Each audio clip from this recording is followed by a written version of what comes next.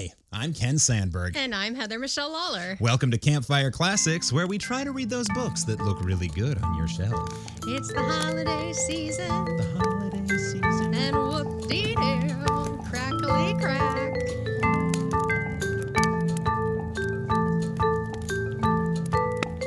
Crackly crack? I mean, because we're Campfire Classics, so fire, crackly crack. Oh, fire cracking. See, I crack. thought you were encouraging people to try crack this holiday. Absolutely not. All Though right. I highly encourage rock candy. That's always fun.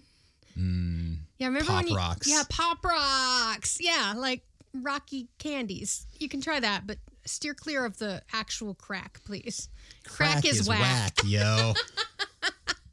I love that we both said that at the same time and didn't even know where we were going. So hello, welcome back to our little show here. It is indeed the week, if you celebrate, it is the week of Christmas. It is the end of Hanukkah, and it is the winter solstice. So Yeah, coming up. I think maybe the day before this releases. I don't even know, but it's I'm the not week good at of all these calendars. things. So happy holidays to all.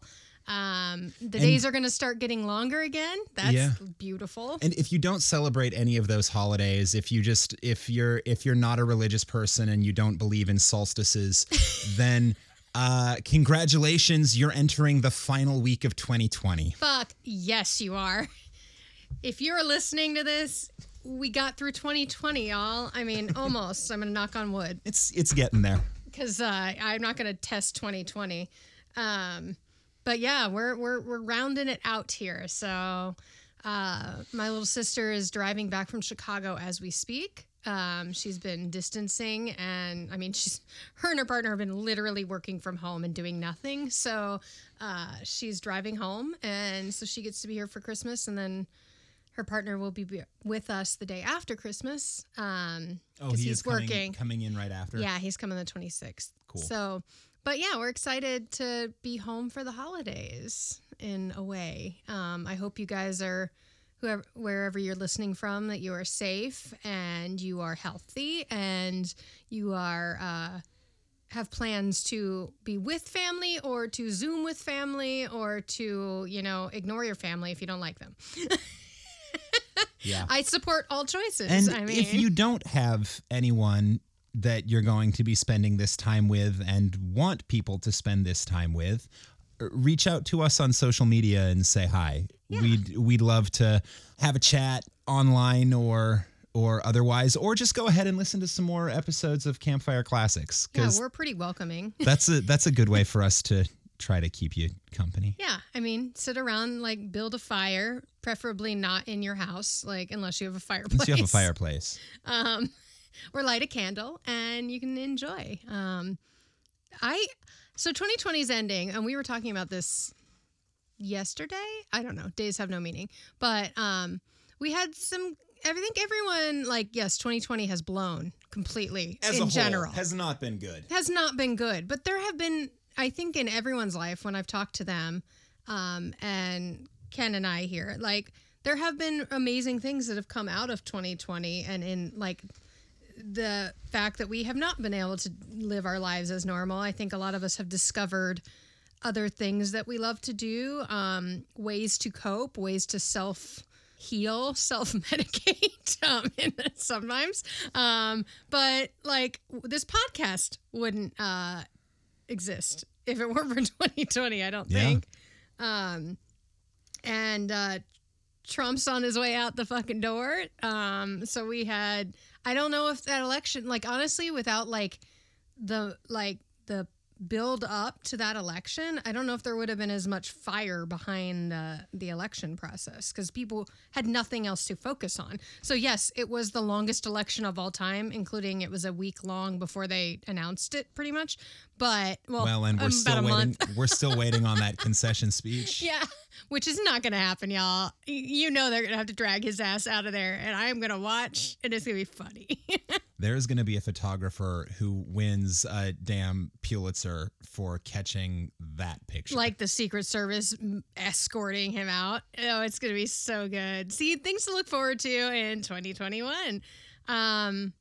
Yeah, I mean, All of the jokes about hindsight being 2020, we have that to look forward to. yes.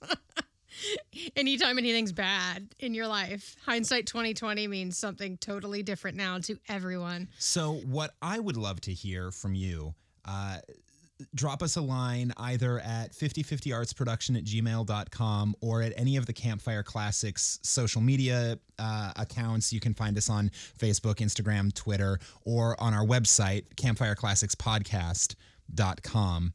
I would love to hear from you. What is one good, or even better, what is one great thing that happened for you in 2020? I know the overwhelming feeling may not be of greatness, but what is one great, powerful, wonderful moment that came out of this year? Yeah.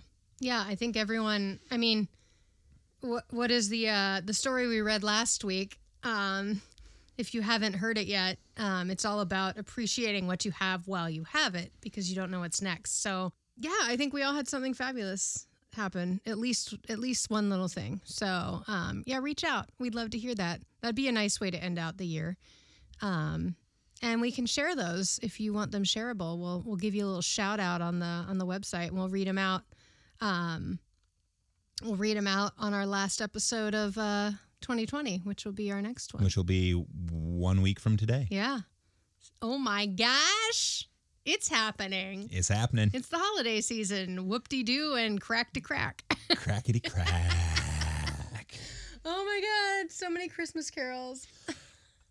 So this is a time of year that is filled with traditions for many people. And this is my ramping up into my fun facts section. Oh, well done. Ooh, Thank you. I was like, is he segueing? Is I he am. segueing beautifully? That was my glorious segue. When does this one come out? The 22nd? Yes. Oh, then I better say this before you do that. Okay. It's my parents' anniversary. Oh. Happy anniversary, Brian and Jan. Happy anniversary. Yep. I was like, wait, is it actually the day we drop? So I'm going to throw that in. Happy anniversary. And 5 days later, happy birthday to my father. Yay. It's a week of celebrations. So speaking of traditions and whatnot, it's a week of tradition and celebration in the Lawler household because my parents decided to smash all their fun things into 1 week. 1 week around Christmas. Good thing late December isn't stressful in this household. Yeah, right. We got their anniversary, Christmas, my dad's birthday. Oh, and the day before that, the 26th, is my grandpa's birthday. And yeah, he'll be 93 this year. Awesome. Like, good God. Wait, 94? Oh my gosh. I've lost track. Lots of birthdays. Lots of birthdays. Yep. It's going to be a busy week. So, traditions. Let's hear about Traditions. So, these fun facts brought to you courtesy of the BBC website, the wordswortheditions.com blog, and of course, Wikipedia. Well, damn. Jerome K. Jerome wrote in the introduction to his 1891 collection, Told After Supper. Is this what I'm reading? No, this is not what you're reading. There must be something ghostly in the air of Christmas, something about the close, muggy atmosphere that draws up the ghosts like the dampness of the summer rains brings out the frogs and snails. Frogs. He continues, and not only do the ghosts themselves always walk on Christmas Eve, but live people always sit and talk about them on Christmas Eve. Whenever 5 or 6 English-speaking people meet around a fire on Christmas Eve, they start telling each other ghost stories. Nothing satisfies us on Christmas Eve but to hear each other tell authentic anecdotes about specters. Is this what they do in England on Christmas? It's a long-standing tradition, yeah. Cool. It is a genial, festive season, and we love to muse upon graves and dead bodies and murders and blood. What the fuck?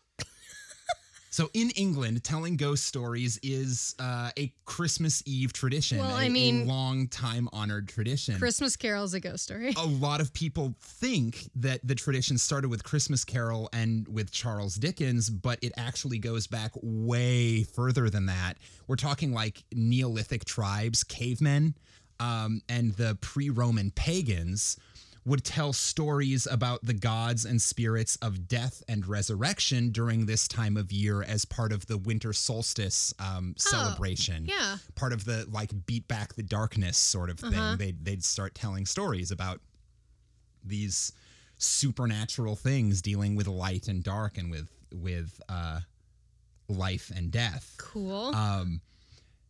And that has continued through the centuries for several years, starting in 1971 and then rebooted in 2005. The BBC ran its A Ghost Story for Christmas series, where it adapted a classic ghost story by a British author into a new feature film each year at Christmas. Wow. Okay.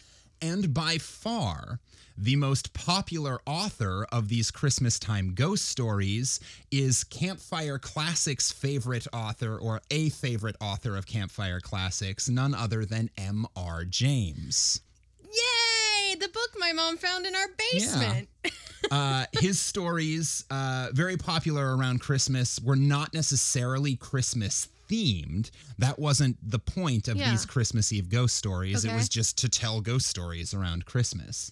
How did I not know this? Like living in England, maybe this is just something that like went over my head. Something that you just missed. I don't know. Yeah. But yeah, cool. so his stories have if you look at the series of the 20 or so episodes, the 20 or so years that this thing ran. Yeah. Over half of them are M.R. James short stories. Oh my God. That's weird because my mom was like, they've been cleaning out the basement since quarantine started, really, because they've needed to do it and they finally have time. And my mom found this and we read out of it. What episode was that? It was early. It was early on. It was the story Wailing Well. Yeah.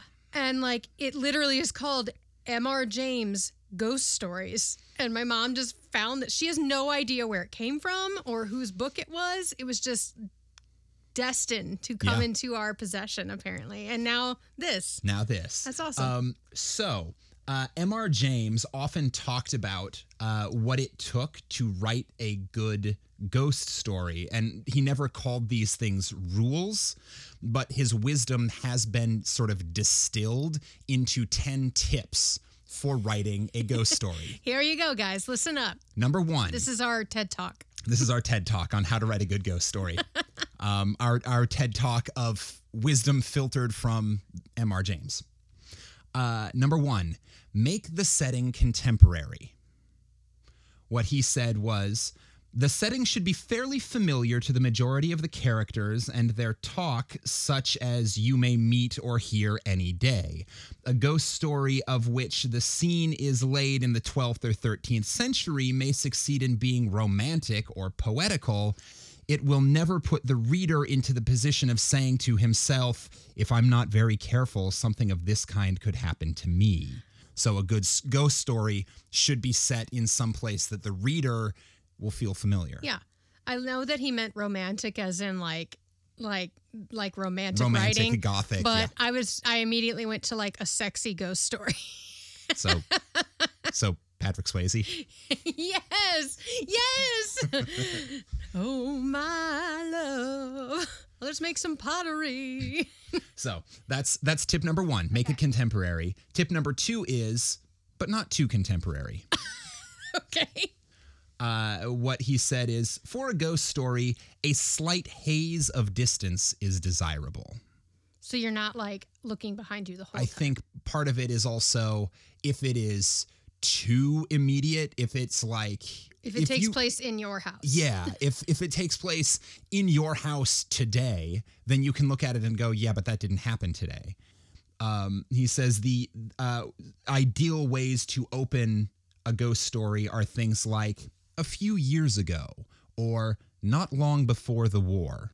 Not long before the Trump presidency. Just before quarantine. Ooh, yeah. Right? That's what Love it. Okay. Number 3, slowly develop the supernatural elements. Okay. Let us be introduced to the actors in a placid way. Let us see them going about their ordinary business, undisturbed by forebodings, pleased by their surroundings, and into this calm environment, let the ominous thing put out its head, unobtrusively at first, and then more insistently until it holds the stage. I mean, that's pretty accurate in every scary movie I've ever seen, and definitely the ghost stories we have read. Yeah. So, yeah. Be subtle is number 4. Okay.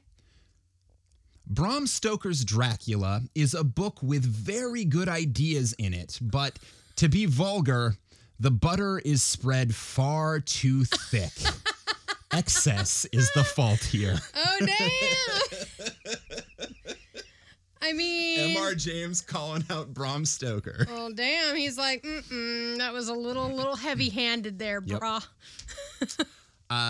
Tip number 5, but not too subtle. I was going to say, you're going to have to put something in there. At the same time, don't let us be mild and drab. Malevolence and terror, the glare of evil faces, the stony grin of unearthly malice pursuing forms in darkness, and long-drawn distant screams are all in place, and so is a modicum of blood, shed with deliberation and carefully husbanded. So make it subtle, but there's got to be some scary shit in there. It's got to be, yeah, you're going to have to eventually describe something weird or gross. Yeah. Number 6, maintain an air of gothic ambivalence. Okay. The greatest successes have been scored by the authors who, when the climax is reached, allow us to be just a little in the dark as to the working of their machinery. We do not want to see the bones of their theory about the supernatural. Yeah. So there's still, even when we see the monster, You we don't know can't why. see the whole Yeah. monster. Well, and you don't get a full explanation of what this is about. Yeah. Yeah. But don't break the spell. It is not amiss sometimes to leave a loophole for a natural explanation. Is that 7? This is 7, yeah. But I would say let the loophole be so narrow as to not be quite practicable. So you should be able to come up with maybe a rational scientific reason that the haunting or whatever had happened, but it can't be so obvious that you can disregard the story. Okay. Okay. 8, be scary.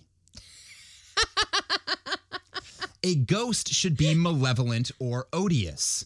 Amiable and helpful. I love me a friendly ghost. Okay, go ahead. Amiable and helpful apparitions are all very well in fairy tales or in local legends, but I have no use for them in a fictitious ghost story. That's not a ghost story. It's not a ghost story. It's a ghost. It's a story of a ghost, but it's not a But ghost it's not a ghost story. Yeah. Yep. So Casper the Friendly Ghost. Sorry. Is a very sweet idea. Number 9, haunted objects are good plot triggers. Hell yeah, they are. Fucking dolls and shit. Yep. Oh, man. Many commonplace objects may be made the vehicles of retribution, and where retribution is not called for, of malice. So, yeah. Oh, yeah. A haunted object of some kind? Haunted Great. toys, y'all. Like, you gotta be careful when you're shopping at Goodwill. And number 10, write it well. Yeah.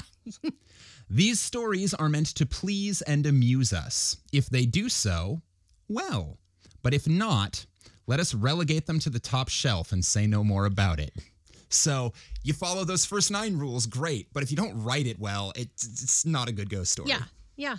No, I love that. All right. So that's our M.R. James TED Talk. So now go write a ghost story. So I as I was taking these notes, I thought back through it and I was thinking a really good example of a story that hits all 10 of those is the horror film Cabin in the Woods. I was literally thinking of Cabin in the Woods when you were like, set up that there's something off, but don't let it affect the characters for a very long time. So, and going through it is contemporary, number 1, but it's not super contemporary. You don't know exactly when it takes place. Or where. It's a college just generally town contemporary. somewhere. Yeah. It slowly develops the supernatural elements. It is subtle, Yeah. but not super subtle. Yeah. There's a lot of blood and gore and guts. Eventually. But Eventually. not at first. Yeah. It never breaks the spell. Nope. It's scary. Haunted objects. So many. So many of them. Elevators full. If you haven't seen Cabin in the Woods, I think we've talked about this before. Go watch it.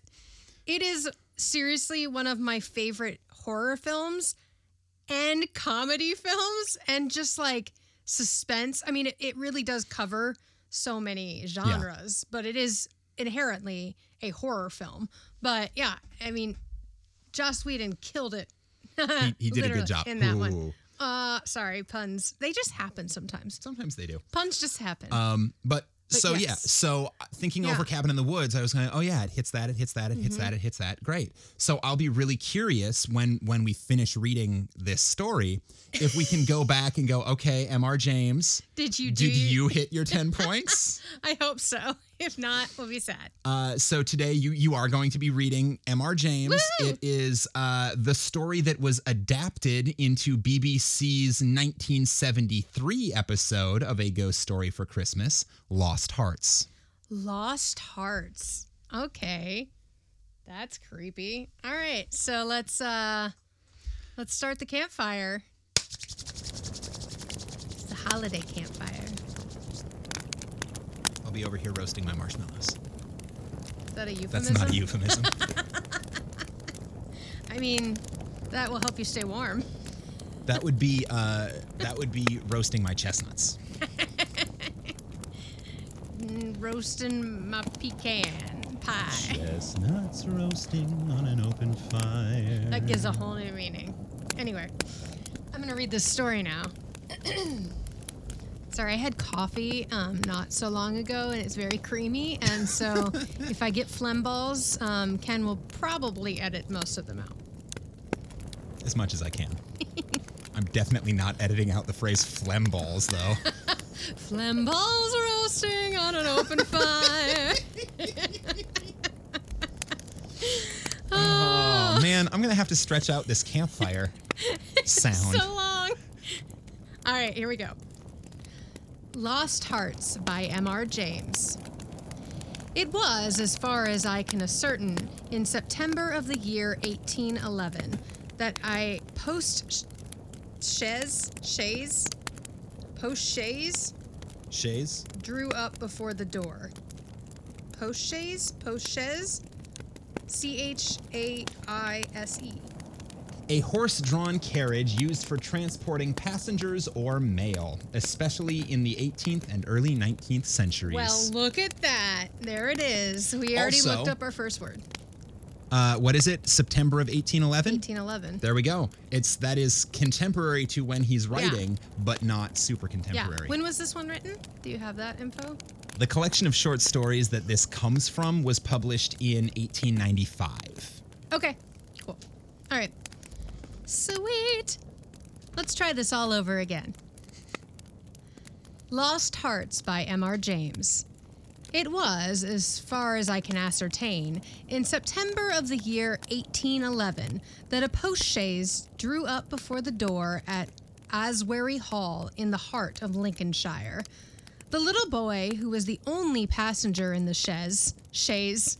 It depends on if you're French or English. Yeah, I'm definitely not French. We all know that. The little boy, who was the only passenger in the chaise and who jumped out as soon as it had stopped, looked about him with the keenest curiosity during the short interval that elapsed between the ringing of the bell and the opening of the hall door. He saw a tall, square, red brick house built in the reign of Anne. A stone-pillared porch that had been added in the purer classical style of 1790. The windows of the house were many, tall and narrow, with small panes and thick white woodwork. A pediment pierced with a round window crowned the front. There were wings to the right and left, connected by curious glazed galleries, supported by colonnades? Colonnades? Colonnades. It's right on the break. Here. Supported yes. by columns. A row of columns Yeah. supporting a roof an entablature or arcade. A row of columns supporting a roof. Columns. Great. Yeah. With the central block. These wings plainly contained the stables and offices of the house. Each was surmounted by an ornamental cupola with a gilded vane. What's a cupola? I know I've heard a definition of it before, but all I can think of is Francis Ford Coppola. A cupola is in architecture, because it has a different meaning in linguistics. But in architecture, it is a relatively small dome, often resembling a cup. How clever of the British. How clever they be. So basically, he's describing a really fancy, kind of old, probably haunted as hell house. Yeah. Yeah, it's probably haunted as hell. I mean, columns and towers and domes, oh my. And wings and, creepy windows and cool. An evening light shone on the building, making the window panes glow like so many fires. Away from the hall in front stretched a flat park studded with oaks and fringed with firs, which stood out against the sky. The clock in the church tower, buried in trees on the edge of the park, only its golden weathercock catching the light. I hate when the church cock catches the light. When the golden cock catches light. The golden church cock catches light. I think that was a problem with the Vatican recently. Oh, damn! What's Stephen Colbert do? Dun, dun, dun, dun, dun, dun, dun. Catholic burn. Happy holidays. I think that would be papal burn. Papal burn. I like that. Oh, papal cut. Oh, papal cut. TM, Colbert writers, contact us if you'd like to use us. The clock in the church tower, buried in trees on the edge of the park, only its golden weathercock catching the light, was striking 6, and the sound came gently beating down the wind. It was altogether a pleasant impression, though tinged with a sort of melancholy appropriate to an evening in early autumn, that was conveyed in the mind of the boy who was standing in the porch waiting for the door to open to him. Okay. So, just to recap. Yep. Kid gets off a carriage. In front of a crazy-ass house. Cool, kind of imposing, slightly older house at 6 o'clock. The church bells are as ringing. the church bell starts ringing. And the whole thing is really pretty, but a little bit melancholy, which is appropriate for mid-September. Yeah. Great. Yeah. Cool. The post-chaise had brought him from Warwickshire, where some 6 months before he had been left an orphan. Now, owing to the generous offer of his elderly cousin, Mr. Abney, he had come to live in Aswarby. Asware Beach? I'm not familiar with that part of England. Asware Beach? Is that what it was? Asware Beach. Asware Beach. Okay. Aswarby. Aswarby. The offer was unexpected because all who knew anything about Mr. Abney looked upon him as a somewhat austere recluse, into whose steady-going household the advent of a small boy would import a new and, it seemed, incredulous element. All right. That is a sentence. Okay, so basically this secret garden. The creepy uncle that reclusive old uncle in a big fancy house, big ass house, and everyone's like, "Wait, he's you want to adopt a kid? child?" Speaking of orphans, there's another story about an orphan. The truth is that very little was known of Mr. Abney's pursuits or temper. The professor of Greek at Cambridge had been heard to say that no one knew more of the religious beliefs of the later pagans than did the owner of Aswarby. Certainly, his library contained all of the available books bearing on the mysteries, the Orphic poems, the worship of Mithras, and the Neoplatonists. Okay. All right. Okay, so his uncle's a freaky pagan, doing some cuckoo walk. Cuckoo walk walk? I don't know. Would that be cooking a cuckoo bird in two walks? I don't. The cuckoo walk walk? He's doing some woo woo in the Or forest. is that a new dance move? I think it's The a new cuckoo dance walk move. walk. Do the cuckoo walk walk. Do the cuckoo walk walk. It's a pagan dance. All right. Oh, Please no. submit your videos of what you think the cuckoo walk walk looks like.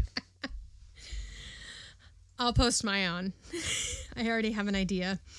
All right, so This could be our paganism. first TikTok challenge. Yeah, put it on TikTok and tag Campfire Classics. Or hashtag Campfire Classics. In the marble-paved hall stood a fine group of Mithras slaying a bull, which had been imported from the Levant at great expense by the owner. He had contributed a description of it to the Gentleman's Magazine and had written a remarkable series of articles in the Critical Museum on the superstitions of the Romans of the Lower Empire. He was looked upon, in fine, as a man wrapped up in his books, and it was a matter of great surprise among his neighbors that he should ever have heard of his orphan cousin, Stephen Elliott, much more that he should have volunteered to make him an intimate of Asbury Hall. Okay, so he's Belle from Beauty and the Beast. There goes the professor with his books like always. Yes, but also he's Beast from Beauty and the Beast. Yeah, he's both. He's like a combination. He is their son. Oh my God. Yeah. He is the child of Beauty and the Beast, especially if he It's comes the right out time period. especially if he comes out to greet young Stephen Elliott and is uncharacteristically hairy. if he's a very furry man. Fantastic. So now I have a visual and it's a little upsetting. All right. He's Belle with a beard. Belle with a beard.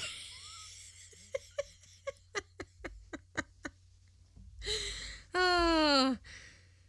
Whatever may have been expected by his neighbors, it is certain that Mr. Abney, the tall, the thin, the austere, seemed inclined to give his young cousin a kindly reception. The moment the front door was opened, he darted out of his study, rubbing his hands with delight. "How are you, my boy? How are you?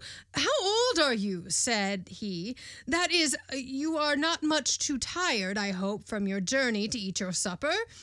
"No, thank you, sir," said Master Elliott. "I am pretty well." "That's a good lad," said Mr. Abney. And how old are you, my boy?" It seemed a little odd that he should have asked the question twice in the first 2 minutes of their acquaintance. Fair point. That is, yeah, wouldn't he know how old he was? Not necessarily. If if they're like kind of estranged relatives. cousins who don't really know each other that well. That's true.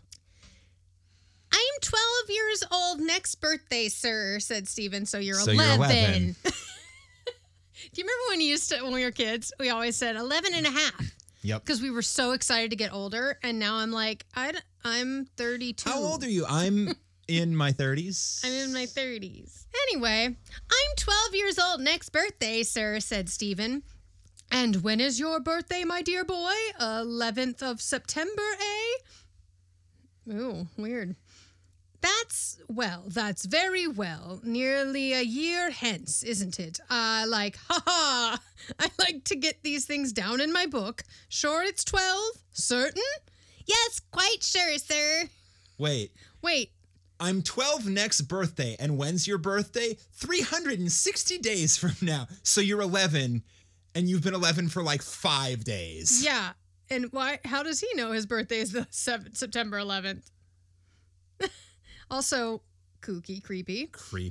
Speaking of,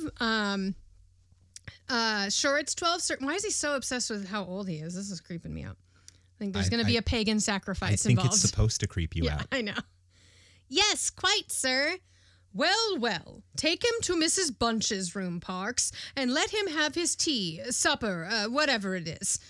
Yes, sir, answered the staid Mr. Parks, and conducted Stephen to the lower regions. The lower regions? Upsetting. Mrs. Bunch was the most comfortable and human person whom Stephen had as yet met at Aswarby. So she's a very warm, not strange human being.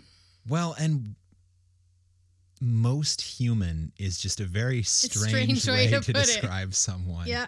Yep. But if Uncle, what's his name, Abney, cousin Abney, is in fact the offspring of Belle and Beast, then he wouldn't be very human. Yeah. So here we go. Our theory continues. She made him completely at home. They were great friends in a quarter of an hour, and great friends they remained. Mrs. Bunch had been born in the neighborhood some 55 years before the date of Stephen's arrival, and her residence at the Hall was of 20 years' standing. Consequently, if anyone knew the ins and outs of the house and the district, Mrs. Bunch knew them, and she was by no means disinclined to communicate her information.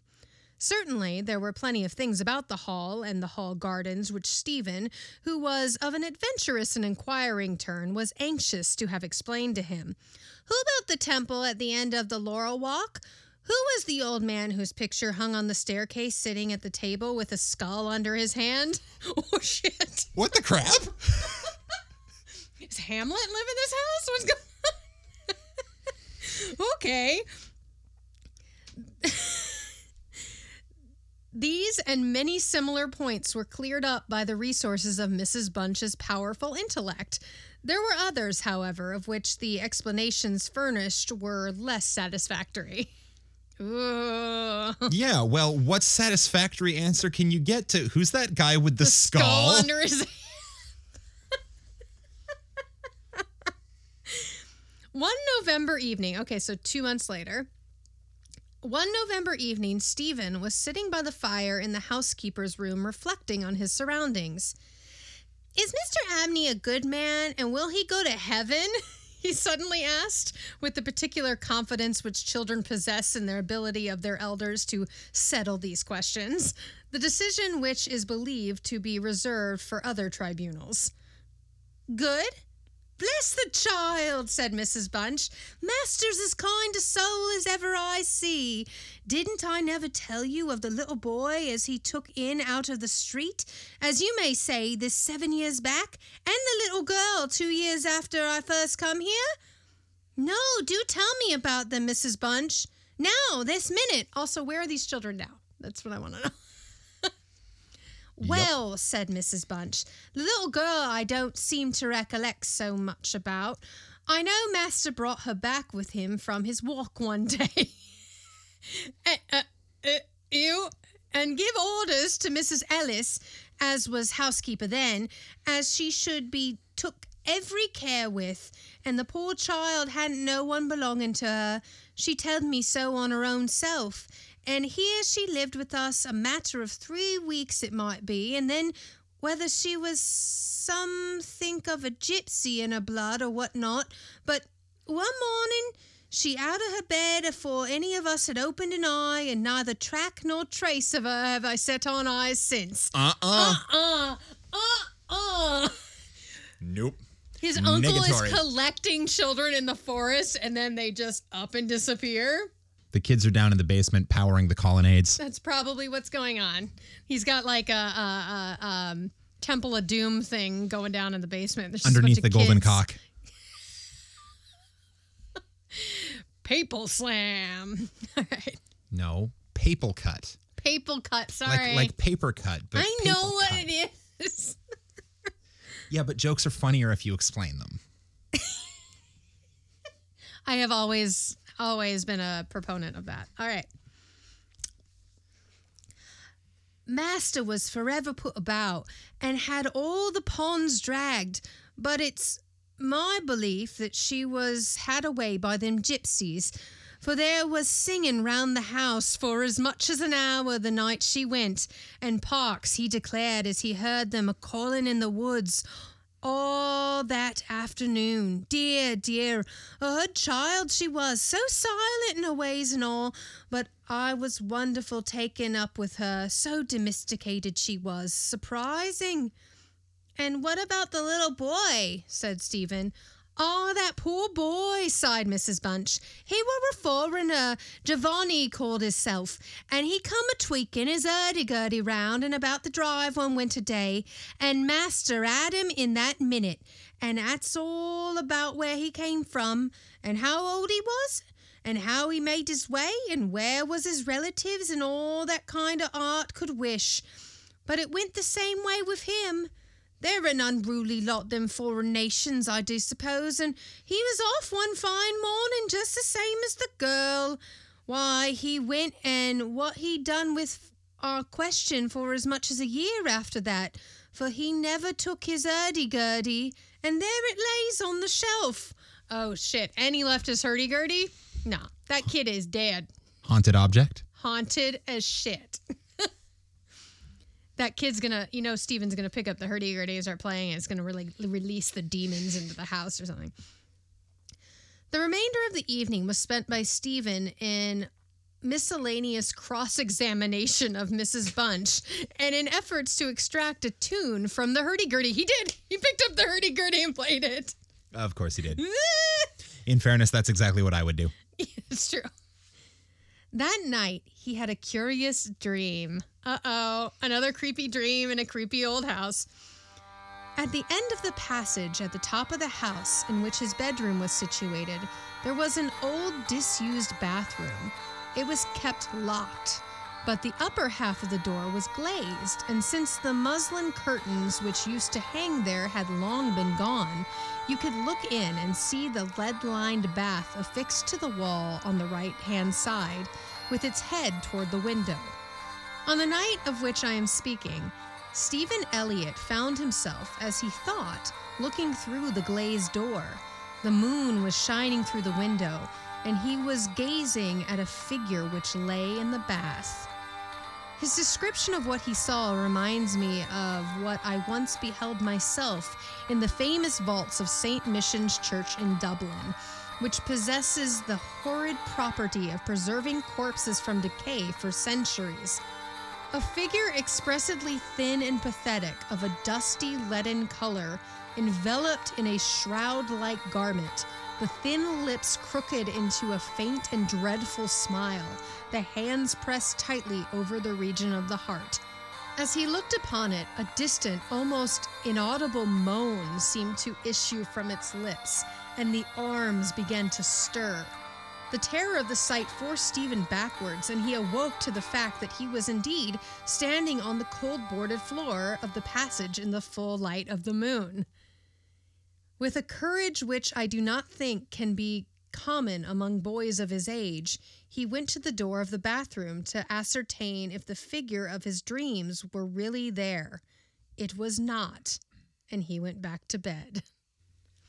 So he had a dream. Able to go back to bed. No, fuck no. Like all these people that go back to bed, like the room in the tower, hell no. Sleep on the damn couch or get the fuck out of Dodge.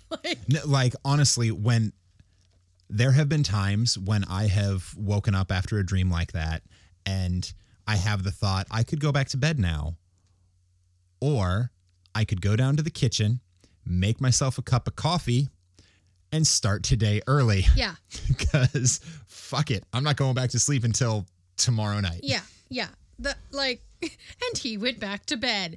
The fuck? Nope. First of all, he just sleepwalked. And had the dream while he was sleeping and woke up where the dream ended. That's creepy as fuck. No, I'm not playing that game. Nope, none of that. Mrs. Bunch was much impressed next morning by his story and went so far as to replace the muslin curtain over the glazed door of the bathroom. Oh, now they're trying to hide something. Mr. Abney, moreover, to whom he had confided his expertise at breakfast, was greatly interested and made notes of the matter in what he called his book. Oh, God. There's some shady shit going on in this house. The spring equinox was approaching. So now it's been... So that's so it's April, March. So it's been another 4 months. Okay, so he's been there 6 months. Okay. They're waiting until he turns 12. Which means He outlasted both the other kids. That's true. I mean, he has family. And maybe he's not old enough yet. He might not be old enough. I think they got to be 12. The spring equinox was approaching, as Mr. Abney frequently reminded his cousin, adding that this has always been considered by the ancients to be a critical time for the young, that Stephen would do well to take care of himself and to shut his bedroom window at night, and that Censorinus had some valuable remarks on the subject. 2 incidents that occurred about this time made an impression on Stephen's mind. The first was after an unusually uneasy and oppressed night that he had passed, though he could not recall any particular dream that he had had. The following evening, Mrs. Bunch had occupied herself in mending his nightgown. "Gracious me, Master Stephen," she broke forth rather irritably. "How do you manage to tear your night-dress all to flinders this way? Look here, sir, what trouble do you have to poor servants that you have to darn and mend for you?" There was indeed a most destructive and apparently wanton series of slits or scoring in the garment, which would undoubtedly require a skillful needle to make good. They were confined to the left side of the chest, long parallel slits of 6 inches in length, some of them not quite piercing the texture of the linen. Stephen could only express his entire ignorance of their origin. He was sure they were not there the night before. "But," he said, "Mrs. Bunch, they are just the same as the scratches on the outside of my bedroom door." Why are there scratches on the outside of his bedroom door? That's something you point out. Oh, no. Oh, my God. Outside of my bedroom door, and I'm sure I never had anything to do with making them. Mrs. Bunch gazed upon him open-mouthed, then snatched up a candle, departed hastily from the room, and was heard making her way up the stairs. In a few minutes she came down. "Well," she said, "Master Stephen, it's a funny thing to me how them marks and scratches came a come there. Too high up for any cat or dog to have made 'em, much less a rat. For all the world like a Chinaman's fingernails, as my uncle in the tea trade used to tell us when we was girls together. I wouldn't say nothing to the master, not if I was you, Master Stephen, my dear, and just turn the key on the door when you go to bed." So Mrs. Bunch is racist, and now she's saying just lock your door at night and whatever's doing that will stop. Also, did she just say she think there's someone in the house at night, like scratching on the doors? Yeah. Also, if the marks on the door line up with the marks on the nightgown, and you're saying just lock the door to keep it out, that means you're acknowledging that something snuck into his bedroom one night and slashed the shit out of his nightgown. Slashed the nightgown right over his heart on the left side of his chest. Yeah, that's I would maybe station a servant out front of the door or something. Yeah, I'm getting real Temple of Doom vibes. I'm not liking this at all. "I always do, Mrs. Bunch, as soon as I've said my prayers." Okay, so now he is already locking the door. Even creepier. "Oh, that's a good child. Always say your prayers, and then no one can't hurt you." Herewith, Mrs. Bunch addressed herself to mending the injured nightgown, with intervals of meditation until bedtime. This was on Friday night in March 1812. So we were right, March. 1812. On the following evening, the usual duet of Stephen and Mrs. Bunch was augmented by the sudden arrival of Mr. Parks, the butler, who had, as a rule, kept himself rather to himself in his own pantry. He did not see that Stephen was there. He was, moreover, flustered and less slow of speech than was his wont. "Master may get his own wine if he likes, on an evening," was his first remark. "Either I do it in the daytime or not at all, Mrs. Bunch. I don't know what it may be, very like it's rats or the wind got into the cellars, but I'm not so young as I was, and I can't go through it as I have done." Okay, so now this is a very Hill House vibe. He will not stay after dark. He will not go in the cellar after dark. Well, that's just good common sense. Well, yes, but that's very Hill House, like the caretakers, they don't stay after dark. "Well, Mr. Parks, you know it is a surprising place for the rats, is the hall." I am not denying that, Mrs. Bunch, and to be sure, many a time I've heard the tale from the men in the shipyards about the rat that could speak. Splinter? See, I immediately went to American Tail. I immediately went to American Tail. I never laid no confidence in that before, but tonight, if I demeaned myself to lay my ear to the door of the further bin, I could pretty much have heard what they was saying. Oh, there, Mr. Parks, I've no patience with your fancies. Rats talking in the wine cellar, indeed. Well, Mrs. Bunch, I've no wish to argue with you. All I say is, if you choose to go to the far bin and lay your ear to the door, you may prove my words this minute. What nonsense do you talk, Mr. Parks? Not fit for children to listen to. Why, you'll be frightening Master Stephen there out of his wits. What, Master Stephen? Said Parks, awakening to the consciousness of the boy's presence. Master Stephen knows well enough when I'm a-playing a joke with you, Mrs. Bunch. Okay, so he just covered his ass real fast. No, he knows I was just kidding. I knew he was there the whole time. Yes. In fact, Master Stephen knew much too well to suppose that Mr. Parks had, in the first instance, intended a joke. He was interested, not altogether pleasantly, in the situation, but all his questions were unsuccessful in inducing the butler to give him any more detailed account of his experience in the wine cellar. We have now arrived at March 24th, 1812. It was a day of curious experiences for Stephen, a windy, noisy day which filled the house and the gardens with a restless impression. As Stephen stood by the fence of the grounds and looked out into the park, he felt as if an endless procession of unseen people were sweeping past him on the wind, borne on resistlessly and aimlessly, vainly striving to stop themselves, to catch at something that might arrest their flight and bring them once again into contact with the living world of which they had formed a part. After luncheon that day, Mr. Abney said, Stephen, my boy, do you think you could manage to come to me tonight as late as 11 o'clock in my study? I wish to show you something connected with your future life, which is most important that you should know. You are not to mention this matter to Mrs. Bunch, nor anyone else in the house, and you had better go to your room at the usual time. Okay. No.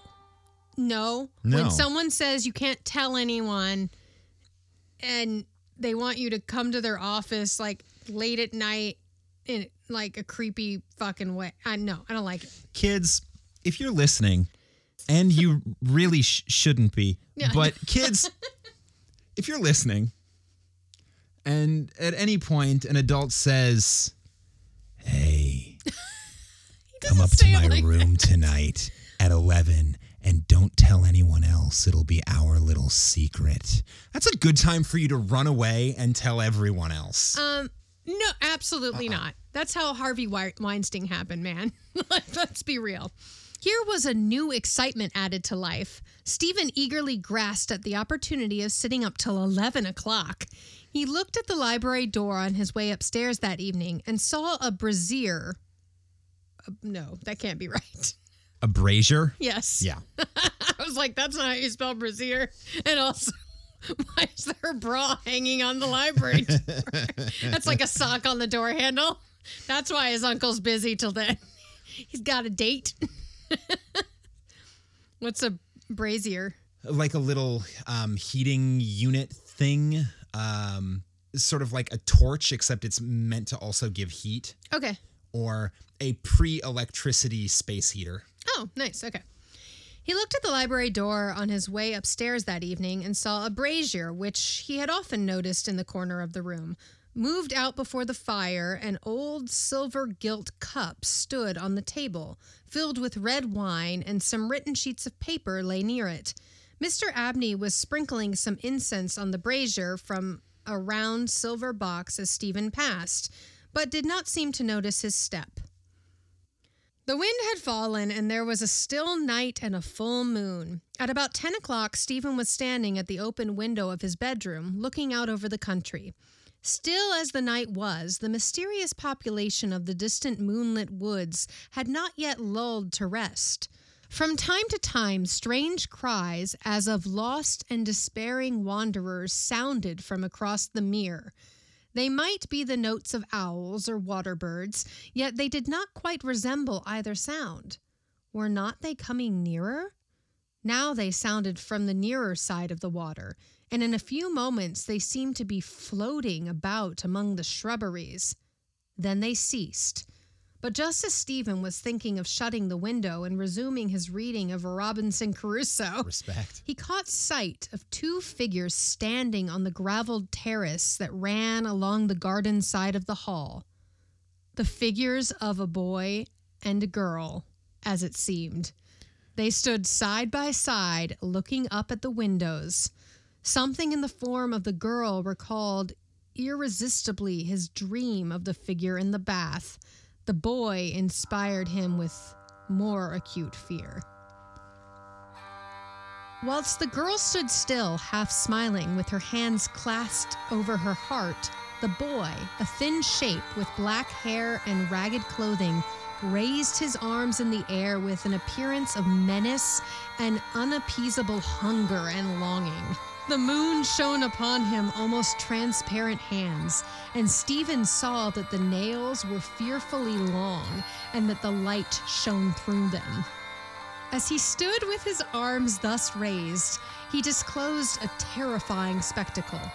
On the left side of his chest, there opened a black and gaping rent, and there fell upon Stephen's brain, rather than upon his ear, the impression of one of those hungry and desolate cries that he had heard surrounding over the woods of Aswarby all that evening. In another moment, this dreadful pair had moved swiftly and noiselessly over the dry gravel, and he saw them no more. Inexpressibly frightened as he was, he determined to take his candle and go down to Mr. Abney's study, for the hour appointed their meeting was near at hand.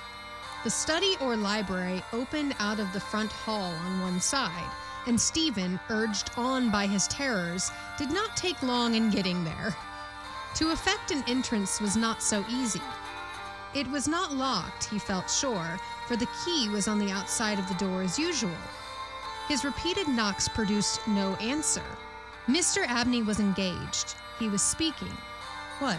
Why did he try to cry out? And why was the cry choked in his throat? Had he too seen the mysterious children? But now everything was quiet, and the door yielded to Stephen's terrified and frantic pushing. On the table in Mr. Abney's study, certain papers were found which explained the situation to Stephen Elliott when he was of an age to understand them. The most important sentences were as follows. It was a belief very strongly and generally held by the ancients, of whose wisdom in these matters I have had such experience as induces me to place confidence in their assertions, that by enacting certain processes, which to us moderns have something of a barbaric complexion, a very remarkable enlightenment of the spiritual faculties in man may be attained. For example, by absorbing the personalities of a certain number of his fellow creatures, an individual may gain a complete ascendancy over those orders of spiritual beings which control the elemental forces of our universe. It is recorded by Simon Magus that he was able to fly in the air, to become invisible, or to assume any form he pleased by the agency of the soul of a boy whom, to use the libellous phrase employed by the author of the Clementine Recognitions, he had murdered. Oh, fuck. Yeah, this is like human sacrifice shit. So, yeah. To gain superpowers. Yeah. Ew. This is Lord Voldemort murdering people to create Horcruxes. Yeah. I find it set down, moreover, with considerable detail in the writings of Hermes Trismegistus, that similar happy results may be produced by the absorption of the hearts of not less than 3 human beings below the age of 21 years. To the testing of the truth of this receipt, I have devoted the greater part of the last 20 years, selecting as the corpora vila, it's in Latin, corpora vilia. Ooh, that's fucked up. I bet. What? It's fucked up? Corpora vilia is the plural of corpus vil. And it is a person or thing fit only to be the object of an experiment. Oh, gross. Oh, this is fucked up. Oh, my God. It is horrifying to me that Latin has a phrase of that. A term specifically for that. Thank you very much. I'm like, what? Okay. I'm going to read that whole sentence again. To the testing of the truth of this receipt, I have devoted the greater part of the last 20 years, selecting as the corpora vilia of my experiment such persons as could conveniently be removed without occasionally a sensible gap in society. Holy shit. It's the whole like prying on like people without relatives. Like without anyone who would miss them. Finding people who won't be immediately missed. Yeah. This is a common thing in storytelling, honestly, especially in like serial like killers and oh God, ew, no, ew. The first step I effected by the removal of one Phoebe Stanley, a girl of gypsy extraction, on March 24th, 1792. The second by the removal of a wandering Italian lad named Giovanni Paoli on the night of March 23rd, 1805. The final victim, to employ a word repugnant to the highest degree to my feelings, must be my cousin, Stephen Elliott. His day must be this, March 24th, 1812. The best means of effecting the required absorption is to remove the heart from the living subject, to reduce it to ashes, and to mingle them with about a pint of some red wine, preferably port. Well, at least there I agree. If there's going to be some like creepy ass ceremony where I have to drink something unsettling, I would prefer it be mixed with port. The remains of the first two subjects, at least. Also, this is very like James Bond, or like it's like the like thing you don't do as the bad guy. Write everything down so that the person can read everything you're planning to do and get the fuck out of Dodge and destroy your plan. This is like the evil guy. This is the bad guy monologuing. This is the bad guy telling everyone exactly what he's going to do before he does it. Yeah. I'm going to continue. But that's what it makes me think of. Yep. It's like the bad guy being like, this is what I'm going to do. The remains of the first two subjects, at least, it will be well to conceal. A disused bathroom or wine cellar will be found convenient for such a purpose. Some annoyance may be experienced from the psychic portion of the subjects, which popular language dignifies with the name of ghosts. But the man of philosophic temperament, to whom alone the experiment is appropriate, will be little prone to attach importance to the feeble efforts of these beings to wreak their vengeance on him. Jesus! I contemplate with the liveliest satisfaction the enlarged and emancipated existence which the experiment, if successful, will confer on me, not only placing me beyond the reach of human justice, so-called, but eliminating to a great extent the prospect of death itself. Mr. Abney was found in his chair, his head thrown back, his face stamped with an expression of rage, fright, and mortal pain. In his left side was a terrible lacerated wound exposing the heart. There was no blood on his hands, and a long knife that lay on the table was perfectly clean. A savage wild cat might have inflicted the injuries.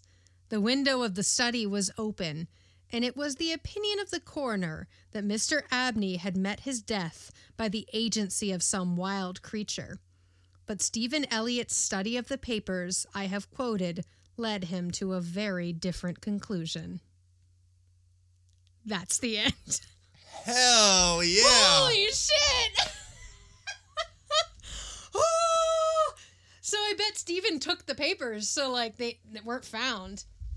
So he knew what he was planning to do, but the kids that he had killed came in and killed him before he could kill the third victim. So much for a minor annoyance. Holy shit! Oh! I'm skeezed out. First of all, that's really good.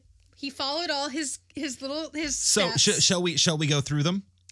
Yes. Okay. So make the setting contemporary, but not too contemporary. Yep. English countryside. English in countryside, the 1800s, but it was a few years ago Yeah. at the time he wrote it. Cool. Slowly develop the supernatural elements. Absolutely. Oh, yeah. At first, Killed it's it. just, a place. Be subtle, but not too subtle. Yep. Like at first, you're like, something weird's going on. And then it's like, why is there scratches on the He outside didn't- of his door? He didn't show everything, but he showed enough. Yep. Maintain an air of gothic ambivalence, but don't break the spell. Yep. So we didn't see all of the inner workings of the mystery. We don't know how the magic worked. No. But when clearly we came, it worked. But when we came to the end, it could have been a wild cat. Or it could be the creepy, heartless boy with long fingernails he saw from the window. Be scary. Oh, yes. Deeply upsetting. Objects make good plot triggers. Hurdy-gurdy. The hurdy-gurdy.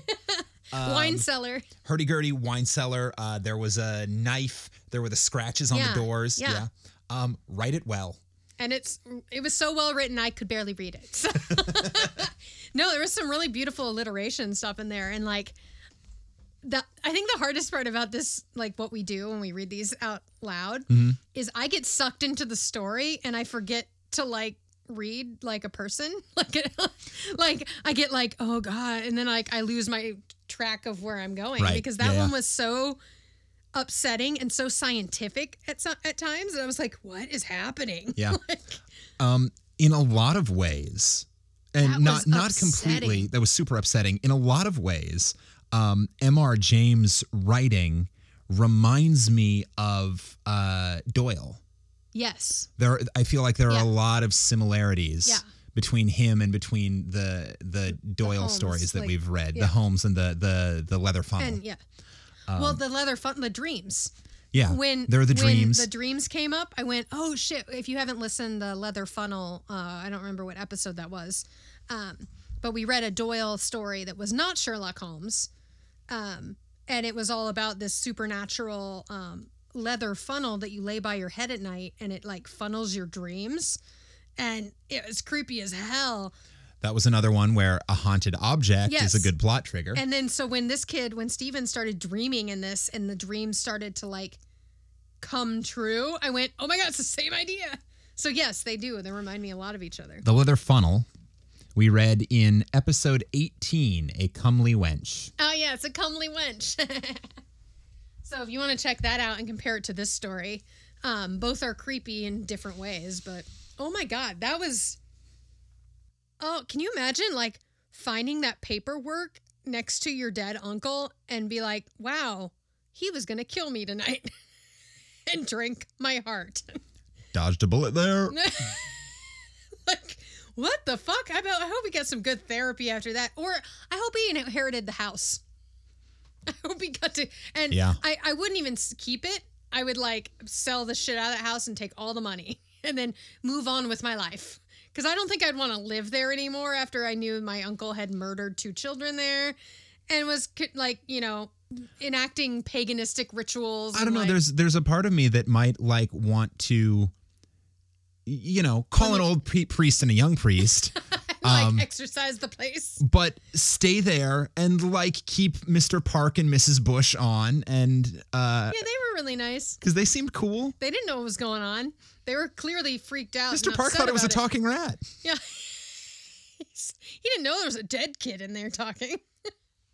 God. Damn. Ew, I wouldn't go to the cellar either. And I like wine. And I'd be like, nope, wine's getting stored at room temperature now. I ain't going down there. We're using the church cellar. Yeah. It's just down across the park. Under the golden cock. Wow. So that was not Christmassy at all, but that was a ghost story. That was a ghost story. That was, ew. The music that you heard during this episode, the hurdy-gurdy music that you heard playing, was courtesy of my brother, Craig Kelberg, who is, I've talked about him before. We've talked about him before on the podcast, and that was hurdy-gurdy music recorded by him. So thanks a lot, Craig. Thanks, Craig. I do love that our story from like 2 weeks ago, the Christmas Tale, which was so fucking crazy. So 2 episodes ago, if you haven't listened, I highly recommend. Oh, wait, was that last week? The Christmas Masquerade? Yeah. No, that was 2 weeks ago. Last week was the fir tree. Yeah, so the Christmas Masquerade. I love that had also a creepy person in the woods, but that was a witch that could like multiply cats, and this was a child murdering psychopath, yeah. And the fir tree was in the woods. This is the week of the woods. Yeah, December seems to be our we're doing lots of bizarre stories that take place in tiny towns / woods. Yeah. Out in creepy places. Creepy places with weird traditions. Well, traditions. Weird traditions. Traditions. They're creepy. Traditions. Sometimes they are creepy. Superstitions. Superstitions. Yeah, superstitions is good. Very superstitious. Writings on the wall. My uncle's gonna kill me. And I will fall into the wine cellar. Okay, that got weird. So, thank you for listening to our Stevie Wonder fan cast. Stevie Wonder, I hope you don't listen to that. Stevie Wonder, if you're listening. And we know you are. I stole it from you. You took it from me. You can continue. What do you want to say to Stevie Wonder? Thanks for being awesome, man. Yeah, he's pretty fucking great. Hey, I hope 2020 has been all right for you. I bet he's been making some good music. So yeah, Stevie Wonder, and everyone else who's listening, congratulations on making it almost all the way through 2020. So we've got one more episode left for you this year, and then we get to look back on it and laugh. Mwahaha. Until then, thank you. We love you. This has been Campfire Classics, where we try to read those books that look really good on your shelf. I'm gonna drink your demon heart.